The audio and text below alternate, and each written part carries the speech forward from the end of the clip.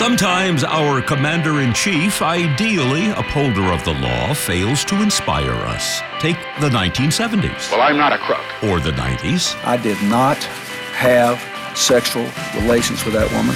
And now the 21st century. I'm an extremely stable genius. You're about to hear two attorneys make sense out of a legal system some say is a train wreck. Here are Royal Oaks and Connor Oaks. This is Too Many Lawyers. This is Too Many Lawyers. I'm Royal Oaks. And I'm Connor Oaks. Wow, 2 weeks of conventions in the books, Connor. Exciting stuff. Yeah, this is the big kickoff. I guess Labor Day is traditionally the kickoff of the presidential campaign, but I don't think Biden or Trump are really going to wait till Labor Day. No, they've been at it. They're going to continue to get at it. Hammer and tong. So we're going to talk about whether Mr. Biden should say ixnay on the wokeness protests. Is he going to listen to the moderates who say, come on, just tell them you're not Trump. Don't get into all this defund the police business. We're also going to talk about whether Supreme Court should have term limits. Very controversial. Yeah, right now the only term limits are the ones imposed by God. And that's good. That was smooth. I like that. Sure. Well, Democrats are saying, you know what, we really ought to just cut it off at a certain number of years, and let's kind of pack the court and let's change things up. So we're going to chat about that. We're also going to talk about kind of an inside baseball but fascinating legal doctrine called qualified immunity. Before we get to that, though, I have to say, Connor, this was an interesting week because you, your sister, and I went to a drive-in movie. It was almost like we lived in the pre-pandemic world. We got to look at a movie screen surrounded by other humans. I don't know how many years it's been since I've been to a drive-in movie. But the reason I mention it, other than the fact that it was just kind of a fun, different COVID-era thing that we did is we saw a candidate for Moron of the Week at the theater, Connor, and at the end of the show, we are going to tell people just what it is that this moronic fellow did to violate drive-in movie theater protocol. I gotta say, believe it. I love localizing. People love local news, right? Yeah. And it doesn't matter that they're not physically local to where we are. People love the localization of Moron of the Month, too. Yeah, we just did Kim Jong-un. Too big picture. You know, everybody thinks he's a moron. You're right. Localize it. Get real. Guy at the drive-in movie. This he's is bringing it home. Love it. Definitely is a moron. So let's talk. Oh, by the way, I wanted to mention the weird coincidence this week, this past Wednesday, August 26th, it was two separate holidays. It was Women's Equality Day, celebrated every August 26th. It commemorates the passage of women's suffrage in the U.S. It reminds us of the hurdles overcome by the heroic women. On the same exact day, Wednesday, August 26th, Connor, it was National Dog Day. Oh. Now, is that right to have these two holidays share the same date? This was created in 2004 by a pet and lifestyle expert and animal advocate. Yeah, they really should have said this day's take. I mean, there's only 365 days, but there are more. There's got to be another day for domestic pets. Yeah, you're right. I just think it's somehow, if you're a feminist, it diminishes the majesty of your holiday because of this dog thing. And if you're like Doris Day, oh wait, she was a feminist too, so she would have been conflicted. I'm sure she was. Yeah. All right, so let's talk about Joe Biden and wokeness. There was a very controversial video that circulated this week, Connor, of some Black Lives Matter protesters. They're, about a dozen people. They're all white, and they're going from restaurant to restaurant in our nation's capital, urging people to support their view. And the controversial video showed them surrounding a woman. She was also white. They're all wearing masks. How responsible. Yeah. I don't know if you saw the video. I did. So the crowd of protesters confronted this woman seated at a table outside a restaurant, and they demanded that she raise her fist in a show of solidarity. And they started yelling things like, "White silence is violence." They chanted that, many with fists in their air. One yelled, "Are you a Christian?" yelling into her face. I'm not quite sure what the point of that question was, but the woman, Lauren B. Victor, refused. Even after her dining companion complied with the request. She said, "I felt like I was under attack." She's a 49-year-old urban planner and photographer who lives in D.C. Conservatives and liberals alike are saying this confrontational tactic maybe is a misstep that might undermine the protest movement's intended message. It was kind of scary watching that video. And I wonder if that's the kind of thing that Donald Trump is going to be rubbing his hands together in glee at the idea of that. And if the smart money by the Democrats would be to try to distance themselves from the progressive agenda, perhaps as symbolized by the kind of over-the-top activity in that restaurant. I think this is a really, really good example of a topic where liberals classically have had no defense to the extremely powerful, mainly right-wing tactic of concern trolling. This is concern trolling. How are we defining that? Well, yeah. Let's start right off there.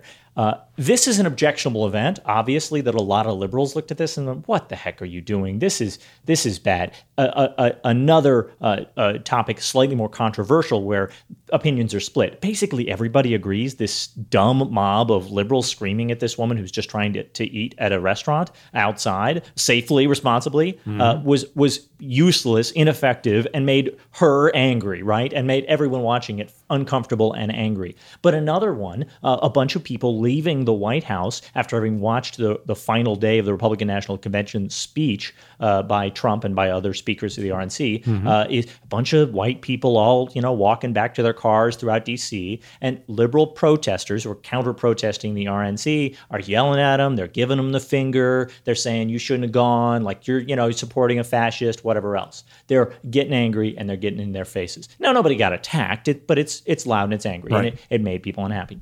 So right-wingers are super duper good at concern trolling, which means to pretend that you're on the side of the liberals and say, oh, yeah, I'm with you. I get that you want to change things. I just have some concerns. And those concerns here are, I think what you're doing is ineffective. Don't do what you're doing because you're going to drive people into Trump's arms. This is a very, very powerful tool to say, my concern is that your direct action, your civil disobedience, your smashing of a window of a Lady Foot Locker or whatever will cause insert bad thing. Now, insert bad thing frequently means enrage the Trump base and drive moderates into Trump's arms. The left does not engage in this, by the way, largely. It sometimes, but the vast majority of the time, you never really hear people say that armed paramilitary white supremacist militias roaming the streets of American cities, provoking violence, will drive moderate voters away from Trump and into Biden's arms. Nobody says that people shouldn't be out counter-protesting Black Lives Matter and Antifa because it will make Biden win the election. Because no one actually thinks that's how people work. No one actually thinks that the extreme behavior of those on the far right sours moderates on the idea of conservatism. No one actually thinks that the Boogaloo Boys and tiki torch-wielding Nazis that march in American cities make white moderates think to themselves, well, I just don't want conservatives on the Supreme Court enough to support a Republican right now. That's not how it works in American politics. American moderates are smart enough to look at the Boogaloo Boys and white supremacists marching in American streets and shooting people in Kenosha, Wisconsin, and say, that's not Trump. Now, I think Trump's actions embolden people like that, and I think we should be paying more attention to it, but we don't go out there and concern troll about two extremists and say, whoa, you should denounce them more loudly and virulently because it's a good political strategy for you. That's just not how it works. Instead, concern trolls and the media who indulge them give infinite airtime and bandwidth in our national conversation to the idea that Black Lives Matter is a movement and Antifa is a movement, one, are violent communists or whatever, and two, that by their very existence and opposition to Donald Trump, they drive white moderates into Trump's arms. Well, when you said a minute ago that it doesn't really happen on the other side, I mean, it kind of does. I mean, think back to the protests after George Floyd.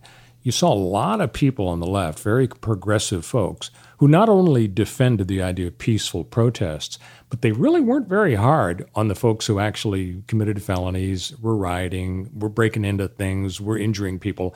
Their argument was, hey, this is, hundreds of years of slavery has gone into producing this, this anger that's bubbling over. We're in this unprecedentedly stressful year with COVID, and now look at what happened to George Floyd. So you had basically people making excuses for folks breaking the law. So I think it happens on both sides. This isn't excuse making, and that's different. That's not saying what you're describing what MLK said in 1966 in an interview with Chris Wallace. Was it Chris Wallace? Mike Wallace was the dad. Thank you. Mike Wallace, the older guy. Chris Mike Wallace was in short pants. Good point. So in 66, he's on NBC or whatever. I guess it would have been NBC. CBS. Thank you. CBS. He's on CBS television. Other than the network and the generation, you get it right. Okay. Totally. All right. It was 23 years before I was born. Okay, give me a break. So he says it may well be that people shouting Black Power and rioting in Watts and Harlem is the consequence of white backlash rather than the cause. This is him acknowledging that, as he said many times in other places, and to Mike Wallace, a riot is the language of the unheard. This is him saying, I'm not telling you my supporters to be violent. In fact, my movement is nonviolent. It's explicitly nonviolent. Right. And I hate the phrase Black Power, said MLK, because I think it's too easy to turn into an anti-whiteness message. We should instead have these other more positive messages. That was his strategy. But when asked directly about violence caused in riots, his response was only to say, what am I going to say but a riot is the language of the unheard, and the way to prevent a riot is to acquiesce to the growth and progress of society and not push back against it. Well, I'm never one to argue with a good Martin Luther King quote, right. so I won't argue with that, but I will say this. I think in spite of what I started out saying, namely, from my conservative libertarian standpoint, is it really smart for the Democrats to do X, Y, Z if they really want to win? It's a little bit like what the Democrats said to the Republicans after Obama won his reelection in 2012 against the ill-fated George Romney and Paul Ryan. What the Democrats said to the Republicans were, that must have been rough, that defeat, because I think you really thought for a while you had a chance to knock off a sitting president and a fellow you didn't really like very much. But take it from us, Republicans, just wake up and smell the demographic coffee. You've got to change your ways. Look at that demographic picture. Every single year, your base is shrinking and ours is growing, so you really have to get with the program on immigration, blah, blah, blah. That was the message. And over, a lot of moderates, Reince Priebus, the man with the unspellable name, only 1 out of 10,000 people know how to spell both his first and last name. He was saying, yeah, they're right. We got to move left. We got to move left. And then in rides Donald Trump on his white stallion. Of populism. And he destroys all the conventional white supremacy wisdom. Stallion, but yes. And he's got this whole populist notion, the nationalist notion, basically, changing up the old Barry Goldwater, Ronald Reagan playbook. And so the Republicans looked back on it and said, yeah, thanks for the advice, Democrats. You're right. And so for me to say the same thing to the Democrats, probably if you're not in a party, you ought to just stay out of it. You're right. But it's irresistible. No, you're right. It actually is that is a really good point, that in that circumstance, in the aftermath, the sort of bad, sore winners, Democrats who pointed and laughed at the Republicans definitely were wrong. And they were engaging in concern trolling. And I think you're absolutely right that it is a serious problem. But I think the calls currently now, we can agree for Biden, well, maybe we can agree, for Biden to abandon the progressive agenda in order to court white moderates, that is more examples of concern trolling. And for Biden to in some way denounce the protests themselves or the demands for change to the status quo, that is misguided advice in the same way the Republicans were getting misguided advice back in 2016, or I guess would have been before 2012. So this is the problem is that there will never be a peaceful enough protest such that Trump supporters won't levy these same attacks and arguments. There will never be a peaceful enough protest with a high enough percentage of non-violent protesters that Trump voters will admit, okay, this was the good kind of protest, asking for the change that you think is necessary to save your lives and your society. Concern trolling is whipped out, and we're told that Biden's going to lose the election over people not playing a basketball game. This last week, the Milwaukee Bucks refused to play one basketball game as a form of protest. They used their power as labor and said, we're going to strike for racial justice here. And the backlash from the white right on the internet was incredibly harsh. You're throwing the election away, and why don't you stick to dribbling, and every other racist thing that they said. But their fake advice controlling they were giving was, this sort of thing is going to turn moderate Americans. I'm sorry, not playing one basketball game? Is that going to make what people switch over to Donald Trump? If anybody has their mind, air quotes, changed by not playing one basketball game or by a guy taking a knee during one song, then they were always going to vote for Trump. It's not changing the outcome. LeBron was threatening to boycott the entire playoffs. Darn right, he was gonna until Barack Obama picked up the phone and killed another amazing progressive movement. Great job, Barack. What have you done? You come out of your mansion to do like 3 things, and they're all squash populist strikes and progressive movements. Fantastic. Thank you for your contribution to 2020, sir. So when we come back, we're going to talk about term limits for the Supreme Court and also whether bad cops have an illegal shield in the form of something called qualified immunity. But first, we hope you will rate and subscribe. Yeah, head us. on to your podcast app, whatever app you use. I mean, Podcast Addict or Apple Podcasts for probably most of you, or Spotify or Stitcher or whatever, and just find that comment section. Leave us a 5-star review because we're great, and leave us a comment that doesn't specifically mention how I demanded that you leave a 5-star review, because that kind of undercuts the idea that it's an unbiased, organic thing. So just let's wink, wink, nudge, nudge, on that one. Forget I said anything. We'll be right back. This is Too Many Lawyers. I'm Royal Oakes. I'm still Connor Oakes over here trying to drink my coffee. And Supreme Court term limits. What an interesting idea. The state politicians have had to put up with term limits for a long time. California went to it several years ago. Yeah. About 18, 20 years ago, maybe.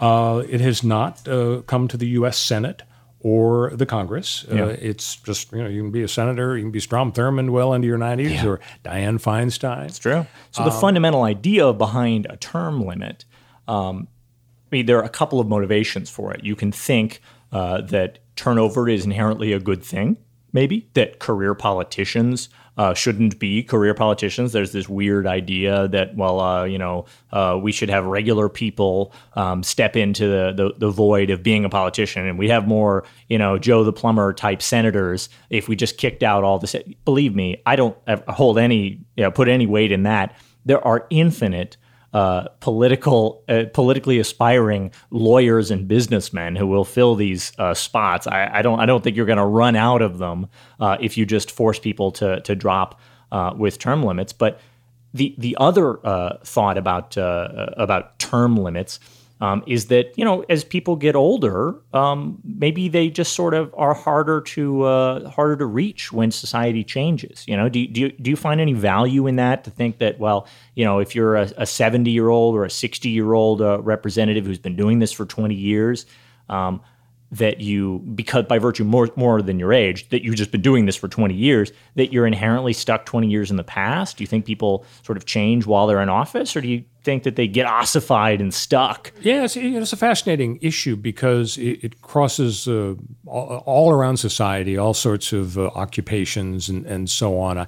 I know, knowing a few people in the entertainment business, writers, for example, there's a lot of unhappiness over the fact that there's ageism in show business. Where huge ageism, for sure. If you're doing a knockout, a terrific job in your 20s and 30s, and suddenly you're now into your 40s or 50s, and as a writer or producer, you're finding it hard to find work because the people who are running the show, some of them are in their 30s, and they think, well, you don't get it. Yeah. And there is ageism, and of course, you see some lawsuits. The fact of the matter is people do change, their interests change, kids come along, and jobs change, and grandchildren and so on.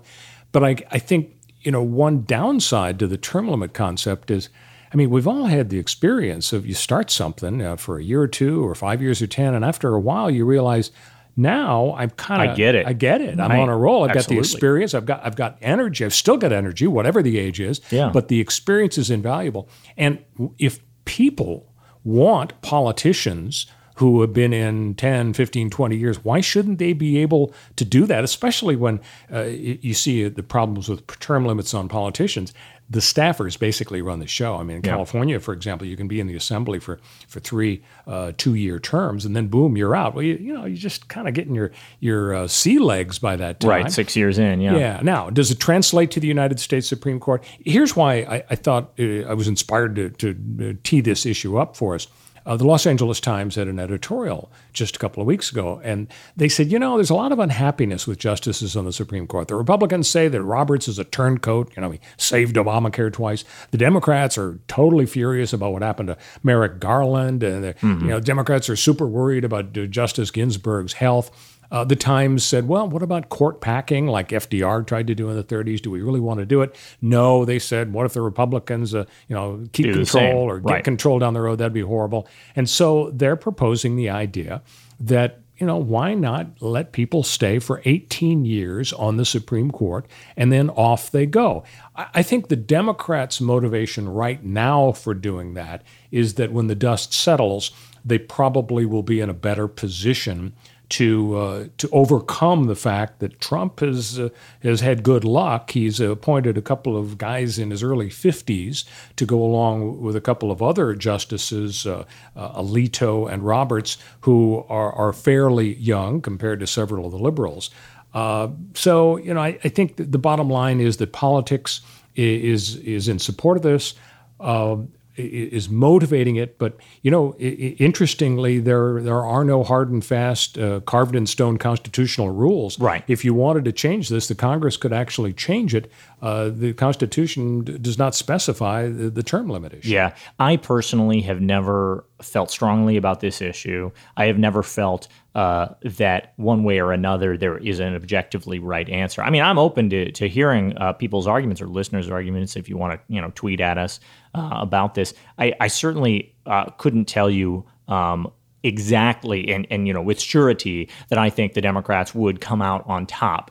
The argument that you in terms of political advantage, the argument you made, which is a totally valid one, is that we just got some conservative young justices. And so in the short term, that is around about 17, 18 years from now, or whenever, if this takes 5-10 years to pass, then it would be 10 more years after that, that some Republicans would get booted out. But Supreme Court changes hands and flips ideologically as a result of the numbers on the court much more rapidly than every 18 years now. So it could easily be that we've got some young people like Kavanaugh on the court who get booted.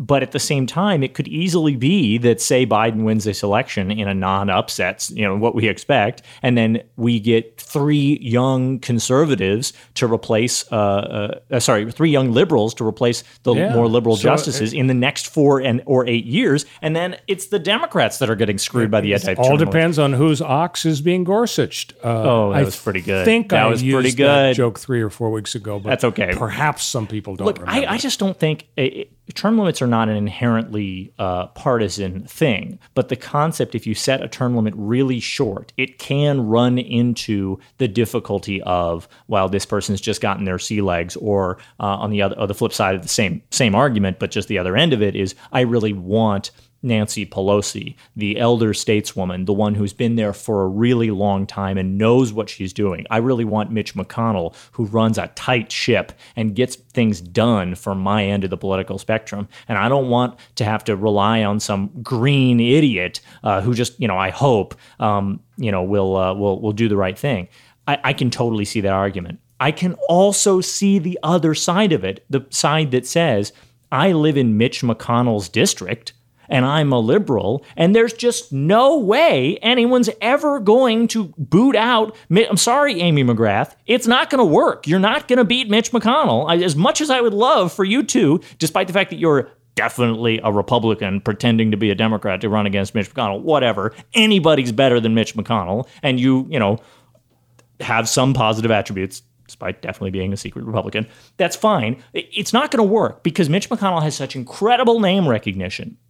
Name recognition in politics is a huge problem. Ed Markey right now is running up into this. He's running into the brick wall that is a young, charismatic, attractive Kennedy, and he might well lose an election in Massachusetts because no one named Kennedy has ever lost an election in Massachusetts. And if it happens next week, it would be the first time ever, right? That's a massive problem. Name recognition in politics is huge. And turnover can actually end that. If there's demographic change and we actually have people in a district that want the world to change, whether they think Mitch McConnell's scum and they want a different Republican, or whether they want an actual a Democrat for some reason in Kentucky, which might happen, never know. They can't do it if Mitch McConnell can run until he's running from the grave. So I don't think you should be so hard on Dianne Feinstein. She's not that old, and she's got great stories about playing lawn tennis with Susan B. Anthony. Not bad. They're fabulous. When we come back, qualified immunity on the docket here with Too Many Lawyers. Stick with us.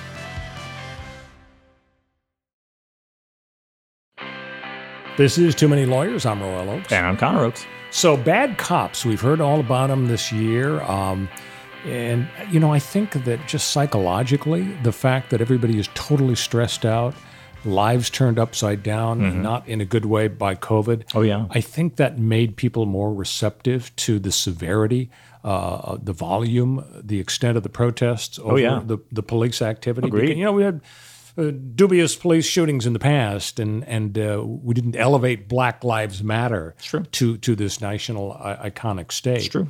So the issue of whether a legal doctrine shields bad cops is something that's really on the front burner now. Yeah. So by the way, this I think is a great example of the sort of incremental reform of the policing system that the conservatives are shouting, look, if you want to fix policing, if you think there's a problem, take it slow, baby steps, one thing at a time, one law at a time, one concept at a time, change the way that police police us, or change the way that police are policed by the legal system after they do something wrong, get rid of bad apples, et cetera, et cetera. So this, in my mind, should be a conservative concept. How do we change one teeny tiny technical legal doctrine about the way that judges' actions are viewed after they've taken them? We're not taking away their guns. Right. We're not replacing them with social workers. It's this incremental, modest reform. And a lot of people have been pushing for it for a long time, and now it has come to a head. So let's do the fun inside baseball background here. Yeah. We go back to 1871. Congress passed a law in that year saying that if the cops or other governmental representatives deprive you of your civil rights, then the victims may sue the cops in civil court. Yay! Now, the law did not provide any form of immunity. There was no limit on the ability of a plaintiff to sue just because, you're suing a state actor or a cop. There was no immunity. Cop slaps you, cop steals your property, cop shoots you dead. You sue him. Cop calls you a bad name, cop does whatever, you can sue him for that thing. But these old judges we were just talking about, the people on the courts, over time, they would hear all these civil cases against cops, and they adopted a doctrine that came to be called qualified immunity. Qualified being partial, somewhat. It's the sort of less common definition of qualified. Not qualified like I'm qualified to do this task because I have the skills and abilities. Qualified is in like, well, I'm going to make a qualified admission here. I'm going to admit something, but there's qualifications to it. It's kind of like me. I'm qualified to be a lawyer because it's just partially qualified. Right. You're partial. So qualified immunity essentially says there is an exception to that law that said you may sue the cop if he hits you over the head. Where a governmental employee is sued for depriving you of your civil rights, that suit may only go forward if the bad act alleged against the state employee is an act that's already been recognized by the courts as a proper basis for a lawsuit. And not just a proper basis, but obviously a proper basis. Right. The word is obviously a proper basis for a lawsuit. So this is let's not And the idea is to stop frivolous suits. The defenders of the cops say we need qualified immunity because without it, frivolous suits would swamp the police station. Right. The cops would be inundated. Who's going to want to be a cop? And remember that this defense is a precursor to the trial. You don't get your trial if the judge throws out the case on qualified immunity. It's a get out of jail early, not free, but early card. It's like winning right off the bat. It's ironic. The cop is getting out of jail. Right, yeah. He's getting out of jail early card because even though these are suits about money, nobody's going to jail over this, but it's about money. If you are shot and killed or damaged or whatever, and never work again or something, or you're paralyzed and you say I want $1 million because you shot me in my spinal cord and now I can't move. Kenosha, Wisconsin, right? So this is a get out of jail early card that the cops have been using that is judge created. It's not written down in a statute. It's judge created. And the way it operates is the judge looks at the facts of the violation that the cop is alleged to have done and says, so if this has previously, in a different other case, been found to be an obvious violation of civil rights, something that cops are obviously not allowed to do, the case can move forward. And you see how the exception becomes the rule. The exception is, well, if other people have found it, if other judges have found this to be an obvious violation, then we can move forward, but otherwise we can't. That's a pretty narrow window all of a sudden. It's based on only those cases that have come before. As any case comes in the door, a judge has a pretty easy opportunity to say, well, this one doesn't look like other cases. We haven't had the specific case where a judge pulls over a speeder and then holds them for 3.5 hours and does an unconstitutional search or blah, blah, blah, does all these other things and sicks his dog in the guy and the dog bites him. And all these specific facts haven't exactly happened before. So this is just cop doing his job. And they throw the case out.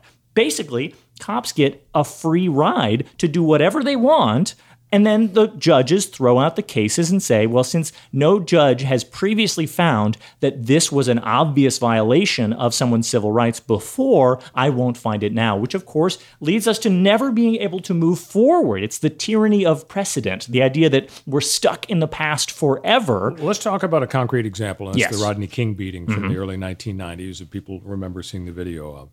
So Rodney's on the ground, and they're beating him up, and his lawyers argue Rodney was not moving, and they were beating him, and therefore you should give him a lot of money. And the jury said, yeah, we're going to give him a lot of money, $3.2 million.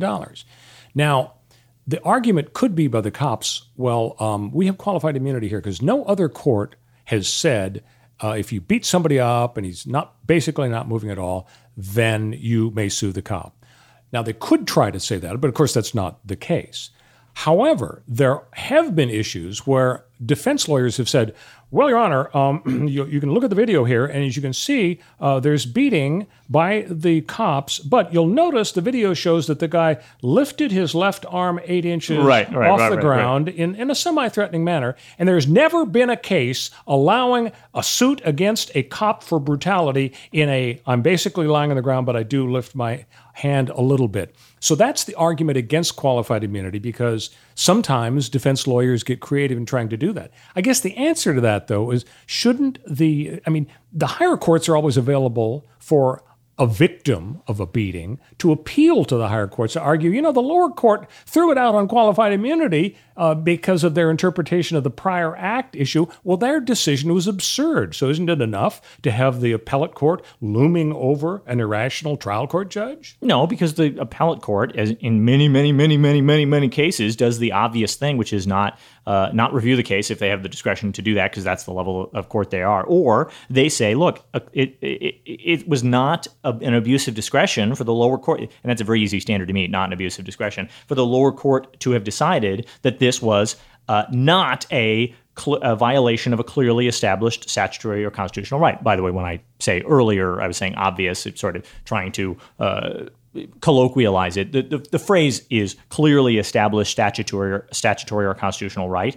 So clearly established just means decided by a prior court. And that's not a subjective standard that a judge can really flex his or her opinion on, right? That is one of the problems in this situation, is that we're locked in. And a lot of judges feel locked in or take advantage of the fact that they can claim that they feel locked in and say, well, look, this isn't me. I'm not subjectively deciding that this is the appellate court wouldn't be available to do the right thing and fix everything, The appellate court can be available, but they have to follow the same qualified immunity standards. Having two judges constrained by the same bad standard doesn't solve the problem of the bad standard. But Connor, you were an intern for Justice Kroski at the California Court of Appeal. And Justice Kroski was You great. would and have he done would the never right have done thing. this, and he was a hero, a great guy, R.I.P. So the problem isn't with qualified it's every immunity. We other just have to judge. have more justices like Krosky and interns like you. It's every judge but my judge that's the problem, darn it. Also, the other judges on my panel were good, too. We like them.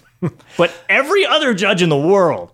So it's time for a Moron of the Week, and as we mentioned at the top of the show, it has to do with a drive-in movie. Connor and his sister and I went to a drive-in to see, was it a Girls Trip? Yeah, Girls Trip. Yeah, fabulous movie. There was a guy just one row ahead of us and one car to the right who faced his car backwards toward the Sort the of screen. open the hatch. Yeah, and that's lie in always the back, fun. That's sort of fun. romantic, under the stars. And he left his lights on. And I believe this went on for 45 minutes. It did. And so we had an internal debate. Should we take our pistol and stride up to him? Well, Risk COVID infection? We didn't have a pistol. No. Should we just march up?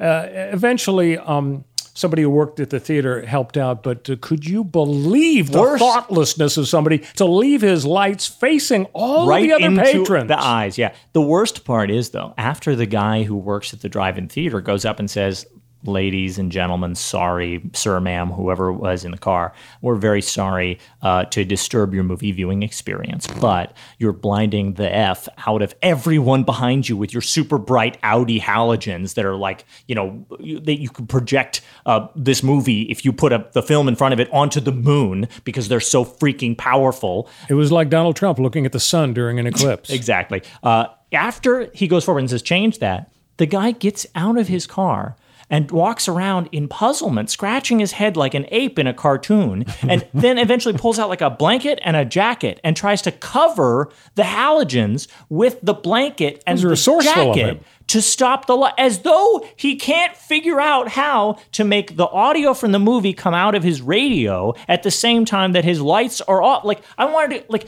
go up to him and be like, look, it's an Audi. The thing probably costs $80,000. There's no way your car doesn't have the little knob on the left thing where you twirl it towards the off position and the lights are just off, but the car is on. The only explanation is this guy hasn't driven his car in 6 months of quarantine. He's a very firm believer in quarantine, and I really respect that. And he doesn't have any idea how. He's totally forgotten how to drive his car. So it diminished the joy of the drive-in movie theater It was still experience great. for us. Still But we made up for it by the fact that when we actually left a little early, and when we left, we turned our lights on, which immediately, very brightly illuminated the car immediately in front of us, and we were so shocked and chagrined and embarrassed to see that a young man and a young woman were, well, let's say they were scrambling quickly Flagrante delicto. when they were illuminated by our light. On that note, we've solved so many problems today. Yeah, we did it. Yes, we did, and we'll hope to see you next week here on Too Many Lawyers. Have a great week.